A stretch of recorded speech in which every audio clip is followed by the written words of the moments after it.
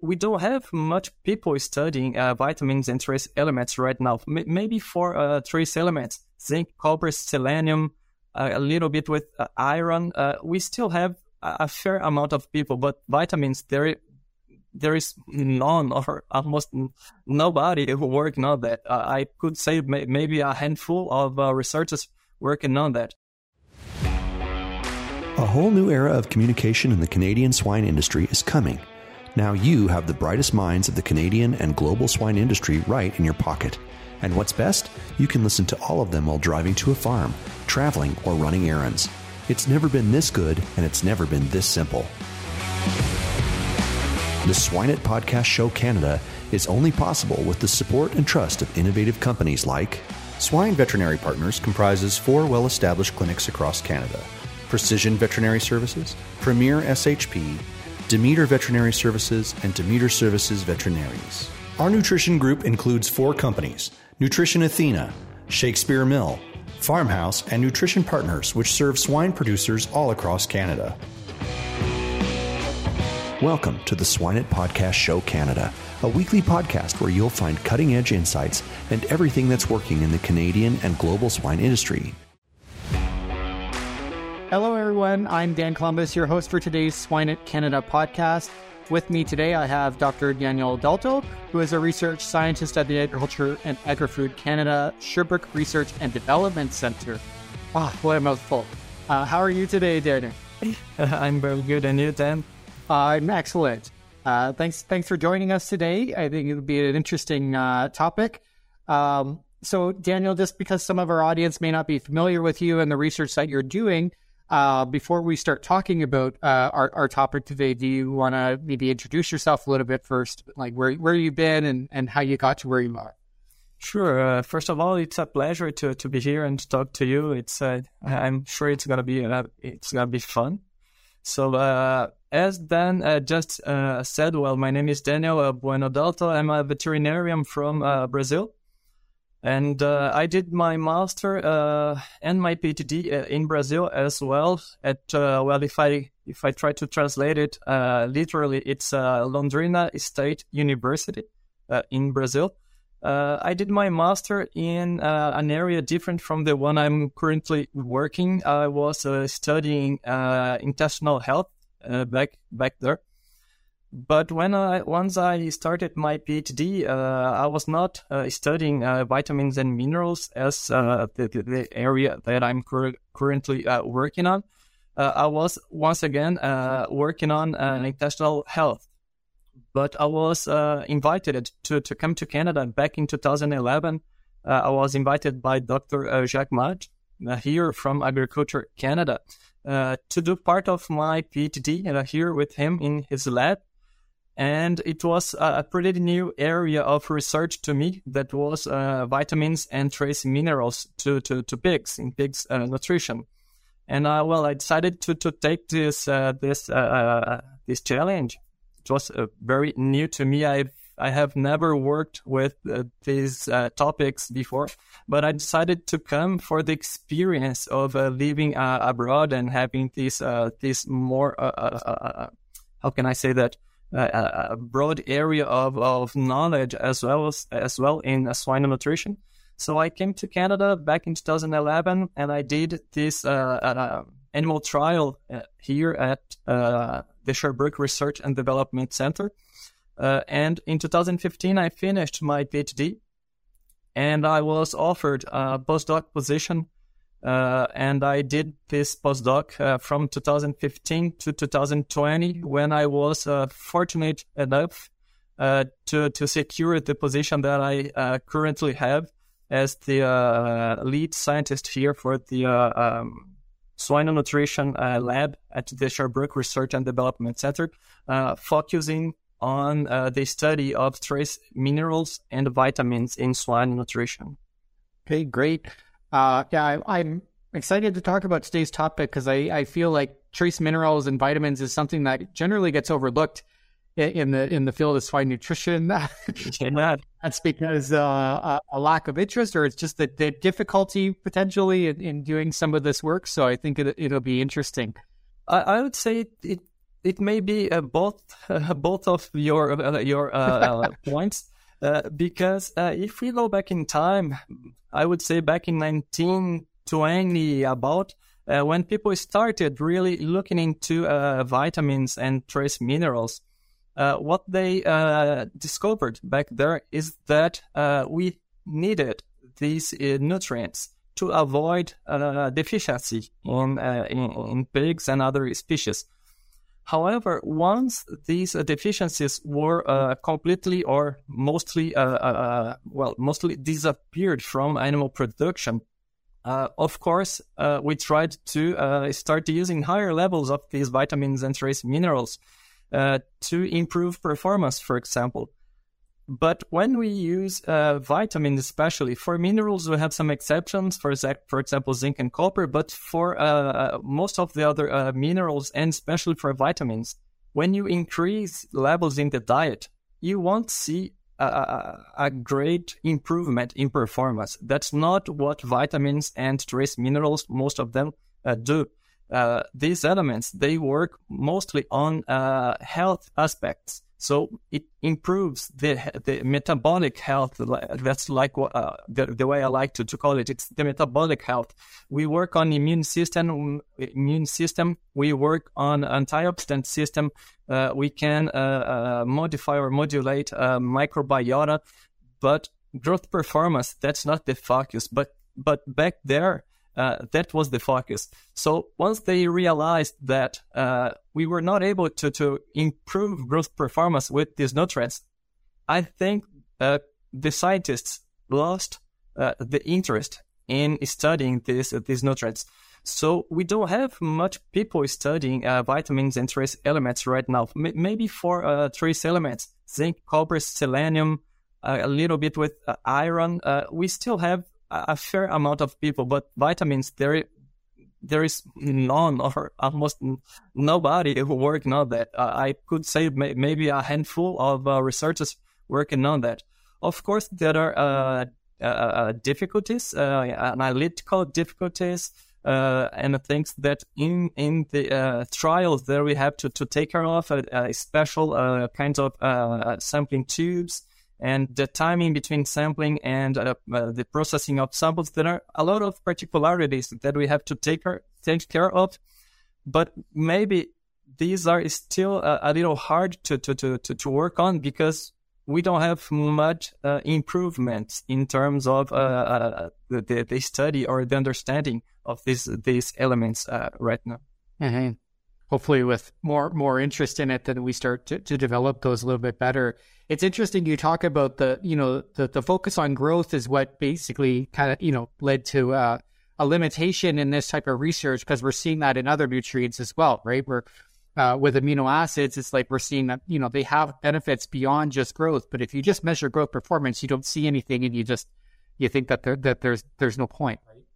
So it's interesting to see that it's in multiple areas, but then this focus on health that's come out in the last couple of years has really started to show more of what nutrition can do and what other nutrients can do. Yeah, and the study with vitamins, for example, you mentioned amino acids. Well, the study of vitamins, we can do a lot of stuff playing with amino acids as well, because many vitamins, for example, vitamin B6, it has actions in the metabolism of a lot of proteins and amino acids. So we can try to improve the efficiency of utilization of other nutrients by studying or using different vitamins, for example. Yeah. So I know you've developed work in kind of three main areas, and your research is focused on kind of these areas, one being reproductive biology, pre and post weaning metabolism, and sustainability. So I think, we'll just work through those three areas and kind of your major findings and kind of and thoughts of those. So we'll start with reproductive biology, right? So how about you just discuss maybe some of the stuff that you've done in that area? Yeah, I started studying this area back in my PhD when I was working with the gestating cells. We were testing different sources and levels of selenium interacting with vitamin B6 in the diet of gestating cells. trying to evaluate if these nutrients could have any kind of impact in terms of cell's reproductive performance, but also or especially on embryos development. Because as selenium has antioxidant effects, and that are very interesting, we believed at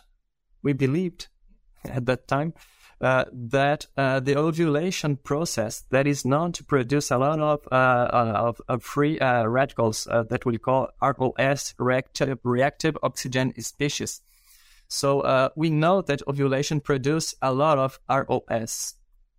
But as it's a local production, we were not sure if it would have a systemic impact in the cell. And we started evaluating this aspect. So we were trying to prove that the ovulation or the peri-estrus period would be an interesting experimental model for oxidative stress. And our results showed that although this is a local process, the antioxidant stress is has a systemic impact in the cell. So with this knowledge, we started using selenium with its antioxidant effects to try to reduce this systemic oxidative stress that the cell will go through during the ovulatory process. And in a first study, we were able to show that we are indeed able to reduce the oxidative stress, the systemic oxidative stress, and also improve some parameters related to not only embryo development, but also litter size. So we were able to increase the number of, how can I say that in English, yellow corpse or hemorrhagic corpse that will be the corpus luteum some days later. So it's an indication that we had more embryos or more follicles that were ovulated from that cell. And we were also able to show an increase in the peak of LH, of luteinizing hormone, in the cells, once again showing that the cell was producing more of this hormone that is so important for ovulation. In a second study, going a little further, instead of studying ovulation itself, we went to the 5 days embryo and also to the 30-day embryo. And we were able to show that at 5 days of gestation, the combination of selenium, organic selenium actually, and vitamin B6 improved or increased the number of more mature embryos at 5 days of gestation. And that in the absence of degenerated embryos that were much higher in the inorganic selenium treatment and also in the control treatment. Between control and the inorganic one, we didn't have any difference. But organic selenium improved a lot the development and the quality of these embryos. And these results were reproduced at 30 days of gestation, where these embryos were heavier than the ones in the other two treatments. But we were not able to increase the amount of antioxidants in the embryo. So we were not understanding why we feed animals with selenium compared, for example, to the control diet. We can enrich these animals, these embryos, with selenium. So selenium is being transferred to the embryo, but there is no change in terms of the antioxidant capacity of these embryos, at least in terms of selenium-dependent antioxidants. So by going a little further in these studies, we found out that part of the metabolic pathway that goes from organic selenium or selenomethionine to the synthesis of seleno enzymes, this metabolic pathway is not complete. It's not mature enough in the porcine embryo. Actually, this metabolic pathway will be complete some weeks after birth. So even by the end of gestation, there is nothing happening in terms of selenoenzymes being produced in the embryo from selenomethionine. So what it means is that the embryo receives or gets selenium from its mother, but it doesn't come, but it's, how can I say that? He's receiving selenium as organic selenium because whatever we feed the cell, if it's organic selenium or inorganic selenium, this molecule will bind any kind of organic matter, whatever, if it's amino acids or other enzymes within the body of the mother. And this organic molecule will be transferred to the embryo. But as we can have a greater transfer of organic selenium, for example, selenomethionine, that will enrich the embryo, but we are not able to synthesize enzymes, it leads us to think that some other complexes between selenium and I don't know which other molecule would also be transferred to the embryo in a more metabolized way, closer to what is needed to synthesize selenoenzymes. So by the end of the day, what matters if we want to improve embryo's antioxidant capacity, it's not the source of selenium that we are feeding the mother, but the amount of selenium that we are feeding the mother. We have to improve as much as possible selenium concentration in the cells, so we will transfer these selenoproteins or these proteins that are binding selenium in some way that will be transferred to the embryo. But we still don't know what is the effect of this kind of supplementation when, at birth. We don't know if these differences, these significant differences that we were able to create between organic selenium-treated cells and control or inorganic selenium-treated cells, we don't know if these differences will remain significant until furrowing, for example. So this would be something that we are interested in study. Yeah, I was going to ask if the development of those systems happens after birth and you have these enriched embryos, right? Like, does that help with that development after? But it sounds like that's something to come. Yeah. It's something to come, and I'm trying to work on that. But one other interesting aspect is that if we consider the antioxidant system, we have at a first step in the system we have SOD, superoxide dismutase. A second step will be the metabolism by glutathione peroxidase that is seleno dependent. And then we have kind of complementary systems, for example, catalase and others. So if we are not able to improve glutathione peroxidase levels in the embryo because of these particular aspects of selenium, maybe we can work with SOD. And SOD, it's dependent on zinc, copper, and manganese. So maybe the supplementation of these one or the three of them, the three of these trace minerals in cells during the beginning of gestation or even before working on, once again, ovulation, it may be a very interesting approach that should be further studied. Yeah, it's interesting. You mentioned that it's not the source of selenium, it's the amount that you feed the cells, but you saw a difference between the organic and the inorganic selenium. So what is, I guess, doesn't that indicate that source would be important as well? I would say that we have to consider what is the objective of this supplementation, because as I said, it's not the source of selenium when we think about embryo antioxidant system. But if we think on the whole system, mother and embryo, everybody together, organic selenium seems to be more interesting because it has two pathways during its metabolism. It can go to the deposition in tissues, for example, in proteins, and it can go to the synthesis of antioxidants, antioxidant enzymes.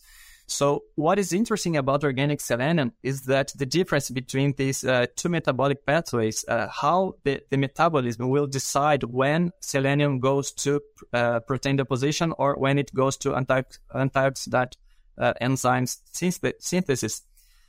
It's regulated by the level of oxidative stress.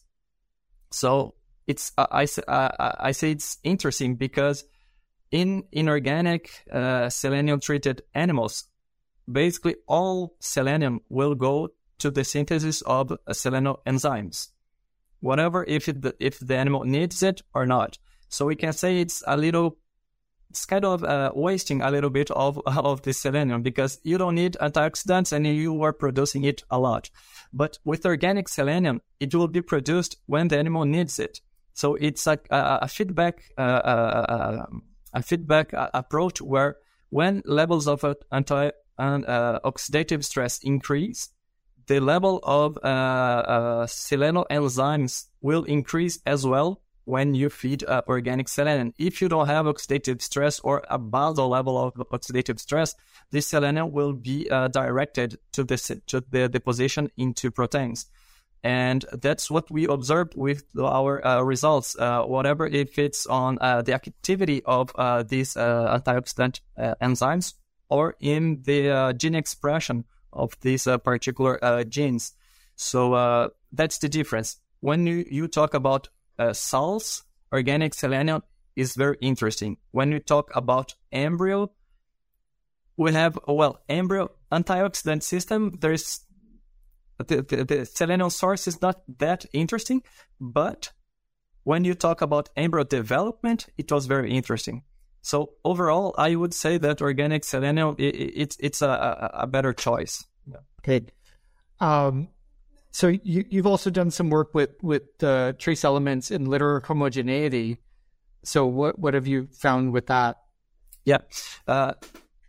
Actually, the studies that we've done for Biggs homogeneity, it's the ones with selenium as well. But instead of looking this homogeneity at birth, we were studying with embryos at 30 days of gestation, and that's where we were not able to find any difference in terms of this homogeneity at 30 days of gestation, whatever the level or the source of selenium. And that was a little disappointing. But as I said, maybe if we go up to favoring these selenium effects, they may be increased over time. As we saw at 5 days of gestation, a better development. At 30 days of gestation, a better development. Maybe at favoring, this will be even potentialized. But it has to be studied yet. Okay, well, we'll look forward to seeing that. Everybody's always interested in the long-term effects, right? So it's the problem we all have.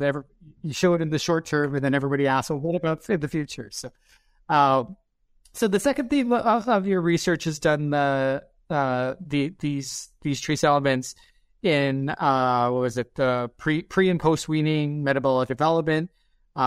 So obviously after in the piglets. So what? Maybe let's talk about that a bit.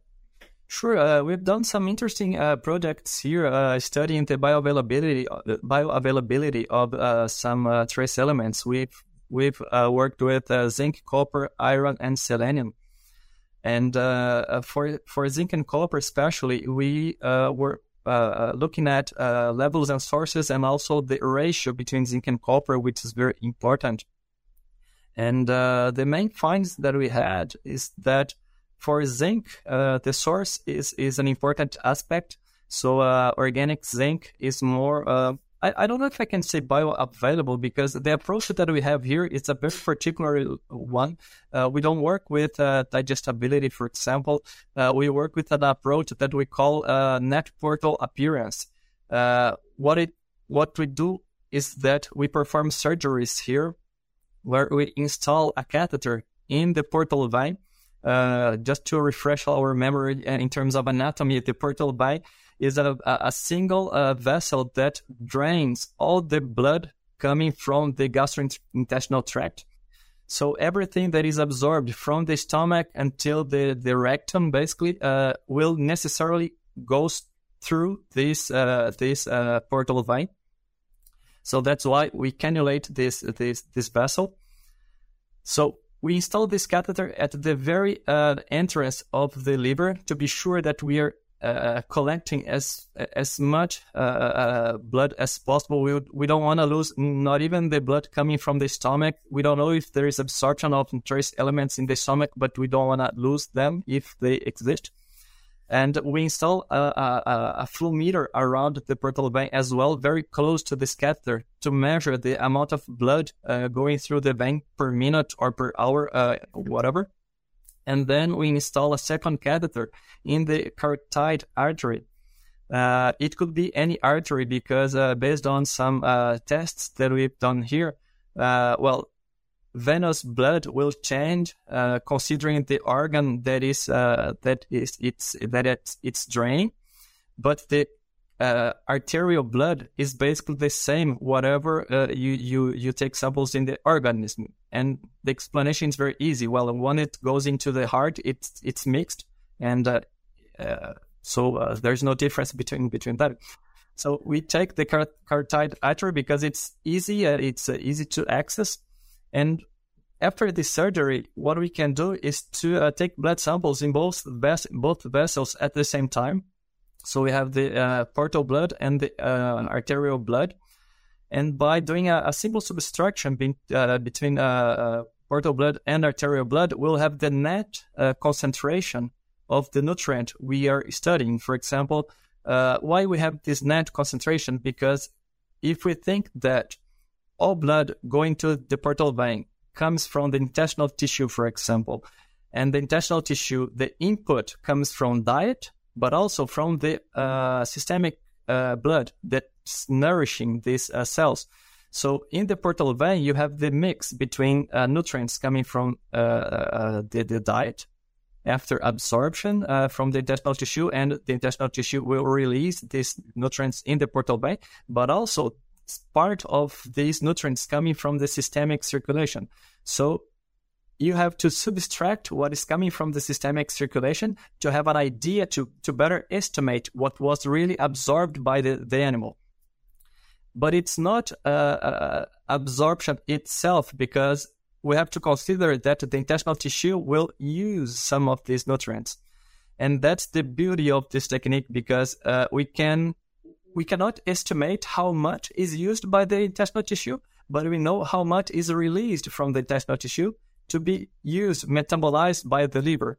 So that's why I don't know if I can say it's bioavailable, but it's the net or the real absorbed or the real available amount of nutrient that the animal will have to use. So we've done that with the zinc, copper. And as I said, for organic zinc, it has a better absorption or better net availability of zinc. Whatever the level we feed the animals, if it's higher levels or lower levels, the organic source is always better than the inorganic one. And even within the inorganic sources, we have those that are more bioavailable or more available. For example, zinc sulfate. It's not in the literature, but this technique was precise enough to show that we have basically twice the availability of zinc coming from zinc sulfate compared to zinc oxide. And as much zinc we feed the animal, as lower is the proportion of this zinc that will be absorbed. And also we were able to show that zinc absorption happens 90% between the first hour after a meal. So within 1 hour, we have a very beautiful peak of zinc in the blood, and then it goes to basically basal levels. For copper, on the other hand, nothing happens. There is no effect of levels. There is no effect of sources. There is no effect of feeding the animal. You feed the animal, and during the following 10 hours, serum copper's level don't change. So it's kind of weird because we feed a lot of copper to the animal, so you were expecting to have a peak of copper in the serum, but it doesn't happen. Why? We have other experiments that we may talk about later that will explain that. But basically, most of this copper is retained, is trapped in the intestinal tissue. But we can try to explain it later. But what is very interesting in these projects, in these experiments, was that in the treatments where high levels of zinc and copper were added together, we had this combination of high zinc and high copper. This net availability of copper was actually negative. And what it means, a negative availability, it means that not only dietary copper was not present in the portal vein, but maybe some of the systemic copper was also retained within the intestinal tissue. So the intestinal tissue was, both using or trapping all copper that was going through it. And that gave us a negative value for this availability. So we were interested in understanding a little more what was happening with that. So we did some other studies, more long-term studies, evaluating not only the level of zinc and copper in different organs, for example, the intestinal tissue, the liver, the kidney, and also the serum, blood serum, but we have also done some PCRs to better understand what was happening in terms of transporters, so zinc and copper transporters in these different organs. And what we found was an explanation for all that we saw with the bioavailability studies. Actually, when we increased the amount of zinc, and we studied 3 different amounts of zinc, 100, 1000, and 3000 ppm of zinc, as much zinc you feed the animal, as lower will be the expression of the transporter responsible for absorbing zinc from the intestinal lumen. So this is a homeostatic mechanism where the animal is trying to avoid absorption at the first place. However, it's not difficult to understand that it's not if the proportion of zinc is reduced, the proportion of absorbed zinc is reduced. It doesn't necessarily mean that the whole amount or the total amount of zinc will be reduced as well. For example, if we consider that animals receiving 100 ppm of zinc will have a 20% absorption of this zinc, we have 20 milligrams of zinc that will be absorbed. But if we take an animal and feed them 3000 ppm of zinc and we consider a 5% absorption, it's still higher than the 20 milligrams of the one fed 100 ppm. So it's a first step in the homeostatic control of zinc, of body zinc, but it's not efficient enough to really avoid any kind of toxicity. So a second step is the release of zinc from the intestinal tissue to the portal circulation, for example. And it's interesting because the transporter doing this job, it's more expressed when we increase the levels of zinc, meaning that the intestinal tissue is trying to avoid its own toxicity. So it reduces absorption, but it increases the release at the same time to reduce as much as possible its own levels of intracellular zinc. As a consequence, in the liver, we have an increase in the absorption of zinc, the concentration of zinc in the liver, but also in the blood serum and in the kidney. So the animal, when we go from 100 to 1000 ppm, the animal is able or efficient in regulating these zinc levels. But when we go from 1000 to 3000, this regulation is completely lost. The animal is not able to handle that much of zinc in its body. And what is the effect on copper metabolism, for example? On copper metabolism, what is happening is that zinc has no effect on the absorption of copper, or apparently don't have any effect on the absorption of copper itself. It doesn't play any role in increasing or reducing the expression of the gene responsible for this absorption of copper. Neither for the intracellular transport of copper, neither for the release of copper from the intestinal tissue. Neither in the liver and neither in the kidney, basically, or very low in the kidney. However, there is one single and very important intracellular metalloenzyme called ferritin. Oh, not ferritin, sorry, metallothionein, that has a very particular response to zinc. It increases when you feed animals higher levels of zinc, so it's responsive, very responsive to zinc. However, it has a much greater affinity for copper, which means that when you feed high levels of zinc, you increase the synthesis of this metalloenzyme, but it's going to bind a lot of copper, not zinc, copper. And what is the first tissue where copper will get in? Zinc and copper will get in after ingestion in the diet. It's the intestinal tissue.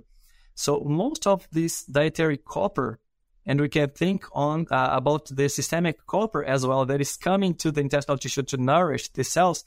Most of this copper will be trapped, will be retained within the intestinal tissue, and will not be released to reach the liver. And that's what we see in these studies. We have a very enriched intestinal tissue with copper, and liver levels decrease, and decrease a lot. I would say that it decreases to levels we see in piglets at birth. So it's kind of a 2 to 3-fold decrease in liver copper concentrations when we feed 3,000 ppm of zinc to animals compared to those feeding 100 ppm of copper. But what else? But how can I say that? One other step in this metabolic control, or this metabolic imbalance that zinc causes on copper metabolism, happens in the kidney, because in the kidney, this metallothionein, this enzyme that is responsive to zinc, will increase as well, because the liver is enriched by zinc, so it increases the synthesis of metallothionein. But what is very particular in the kidney metabolism is that we have not only the intake of a nutrient, whatever nutrient, but we have filtration and the reabsorption of this nutrient. So in the kidney, metallothionein will have twice the chances to bind copper as it had in any other organs. So the levels of copper in the kidney increases a lot as well.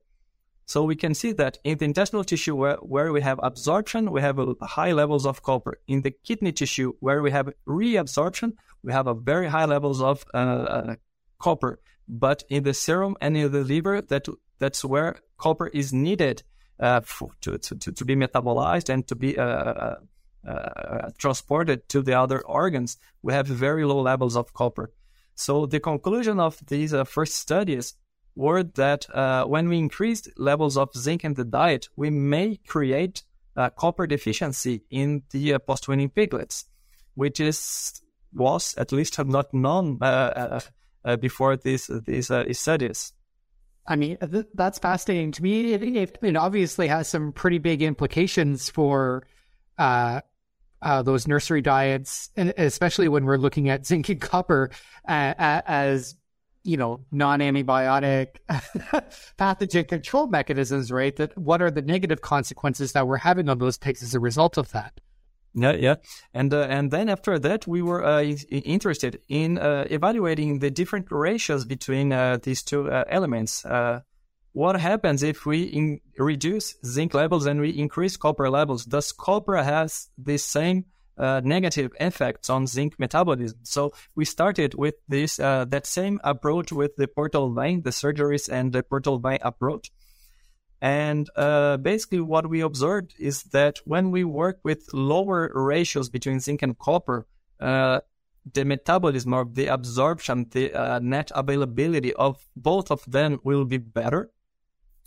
But once again, when we go from a lower level of zinc to a higher level of zinc, in this ratio, we keep the same, even if we increase the levels of copper, the increase of zinc will, how can I say it, that overcome this higher levels of copper, and we will have negative values once again. So the right way to face this issue is not increasing copper levels; it's really decreasing zinc levels. But a very interesting result we got is that when you increase copper levels, you increase zinc absorption or zinc availability. It may be related to the metallothionein enzyme, because if we think that metallothionein will bind copper, and by binding copper, it will leave more zinc available, more free zinc to be released by the intestinal tissue. So we have this effect of copper in improving the. We were expecting maybe to decrease, to impair zinc absorption or zinc availability, but at the end of the day, copper supplementation or higher levels of copper in the diet will actually increase zinc absorption or zinc availability to the animal. And then with these results in hand, we performed a second study, a long-term study, looking at those same parameters that we mentioned before, levels of zinc and copper in different organs, gene expression in different organs. And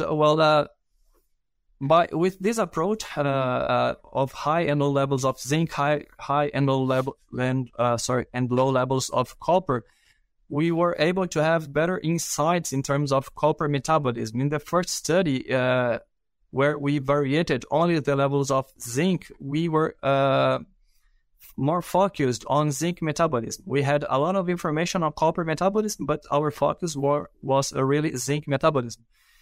But in the second one, as we changed a little bit the levels, we worked with different levels of copper. We were able to look into how copper metabolism reacts when you have different levels of zinc, but also if it can counteract those high levels of zinc with higher levels of copper. And the answer is, once again, as in the availability study, the answer is no. Whatever, if you have low or high levels of copper, the negative effects of zinc will remain there and very significant. Of course, when you have low levels of copper, these effects are even more significant. Less the copper will reach the liver than if you have more copper being fed to the animal. But even there, you have a reduction in copper levels in the liver, and the animal can become deficient at a given moment. It's never as easy as you think it is. But I love that when you start looking into things, you see these kind of unexpected effects, right? So I guess that's a good segue into your final theme, especially talking about zinc and copper, because you do a lot or have done work on sustainability and limiting environmental impact. So I think this is something I think it's been on people's minds, especially with zinc, and we know what's happening in the EU with their limits on zinc and that. So I guess we'll our last topic will kind of be on that side of it. Yeah, sure. And if I can add just something that you talked about, you mentioned about environmental impact. Of course, these studies were not focused on the environmental impact of zinc and copper, even if we were studying pharmacological levels of zinc and copper. But if we think that copper is trapped in the intestinal tissue, and the intestinal tissue, the turnover of intestinal cells is 25% per day. Within 4 days, you have 100% renewal in your intestinal cells. all this copper that is trapped in the intestinal tissue will be lost, and you will find it in the manure. So even if it's a nutritional study without any look at the environmental aspect, you can have some. You can keep in mind that you are losing a lot of zinc, you are losing a lot of copper by doing this kind of supplementation. Of course, I'm talking about nutrition. I'm not talking about control of diarrhea, for example. We know that high levels of zinc oxide, they are efficient in these aspects, but nutritionally speaking, it's not that interesting. And even for and even for animals' health, because we can create copper deficiencies. And I didn't talk about iron because we evaluated iron metabolism as well in these studies. And although the effect of zinc, of high levels of zinc, are not that intense as we observed in copper metabolism, we do have effects on iron metabolism as well, and these effects goes in the same direction as we observed for copper. So when you increase the levels of zinc, you increase the levels of a very particular enzyme in the cells called ferritin, and this ferritin will bind iron. So it's basically the same approach. You increase zinc, you increase ferritin, you bind iron, you will trap iron in the intestinal tissue. You don't have enough iron reaching the liver. But it's not that bad as it's for copper. So for iron, what I could say is that high levels of zinc in the diet will not create a deficiency of iron, will not create or stimulate the development of anemia, but it will decrease the capacity of the animal to build up iron reserves at the long term. I think it's fascinating. I'm glad that you're over there doing this work. It's out of my wheelhouse, but I'm glad somebody's working on it and looking at these things. And I think this is great. We are running a little bit short on time. So before we get to our final three questions that we asked everybody, I like to, provide you the opportunity, like what's one take-home message or something that you hope that the listeners of this episode will get. Yeah, well, for sure that in terms of if I pick this this main theme that I tried to bring here, that is zinc and copper, we know that in Europe we already have some restrictions in terms of zinc supplementation, pharmacological levels of zinc. It's coming to Canada. I don't think it's going to take that much of time before we are not able or not allowed to use these kinds of strategies in our herds here. So we still don't have, and maybe we won't have that silver bullet to replace zinc oxide. So of course, a more holistic approach is needed. But to think on a holistic approach, we do have to understand what is happening with trace elements. Here I'm studying zinc, copper, iron, selenium, but what is happening with vitamins? We know that zinc may interfere with the metabolism of other metals, but copper can do the same. Manganese can do the same. So we need... I don't like to say urgently, but it's kind of, we need more research, we need more understanding on these metabolic aspects. We cannot look at only on growth performance. Of course, in terms of money in the pocket of producer, growth performance is important. It's imperative for the industry, but to keep having good growth performance, we have to look at more basic stuff as well. Okay, so we have to go deeper in the metabolism. We have to go deeper in the physiology, because by understanding that, we'll be able to have better products that will be more focused on a particular problem or a particular issue. So for zinc and copper, we can work with lower levels. Yes, we can work with lower levels. We need this holistic approach. Of course, we have to work on the sanitary conditions of pigs, the environmental conditions of pigs, welfare conditions of pigs, nutritional conditions of pigs. But we have to know the basics. So we still don't know what are the real requirements of trace elements in pigs, trace minerals and vitamins. All our or most of our work that we see in the official recommendation tables, they're quite old.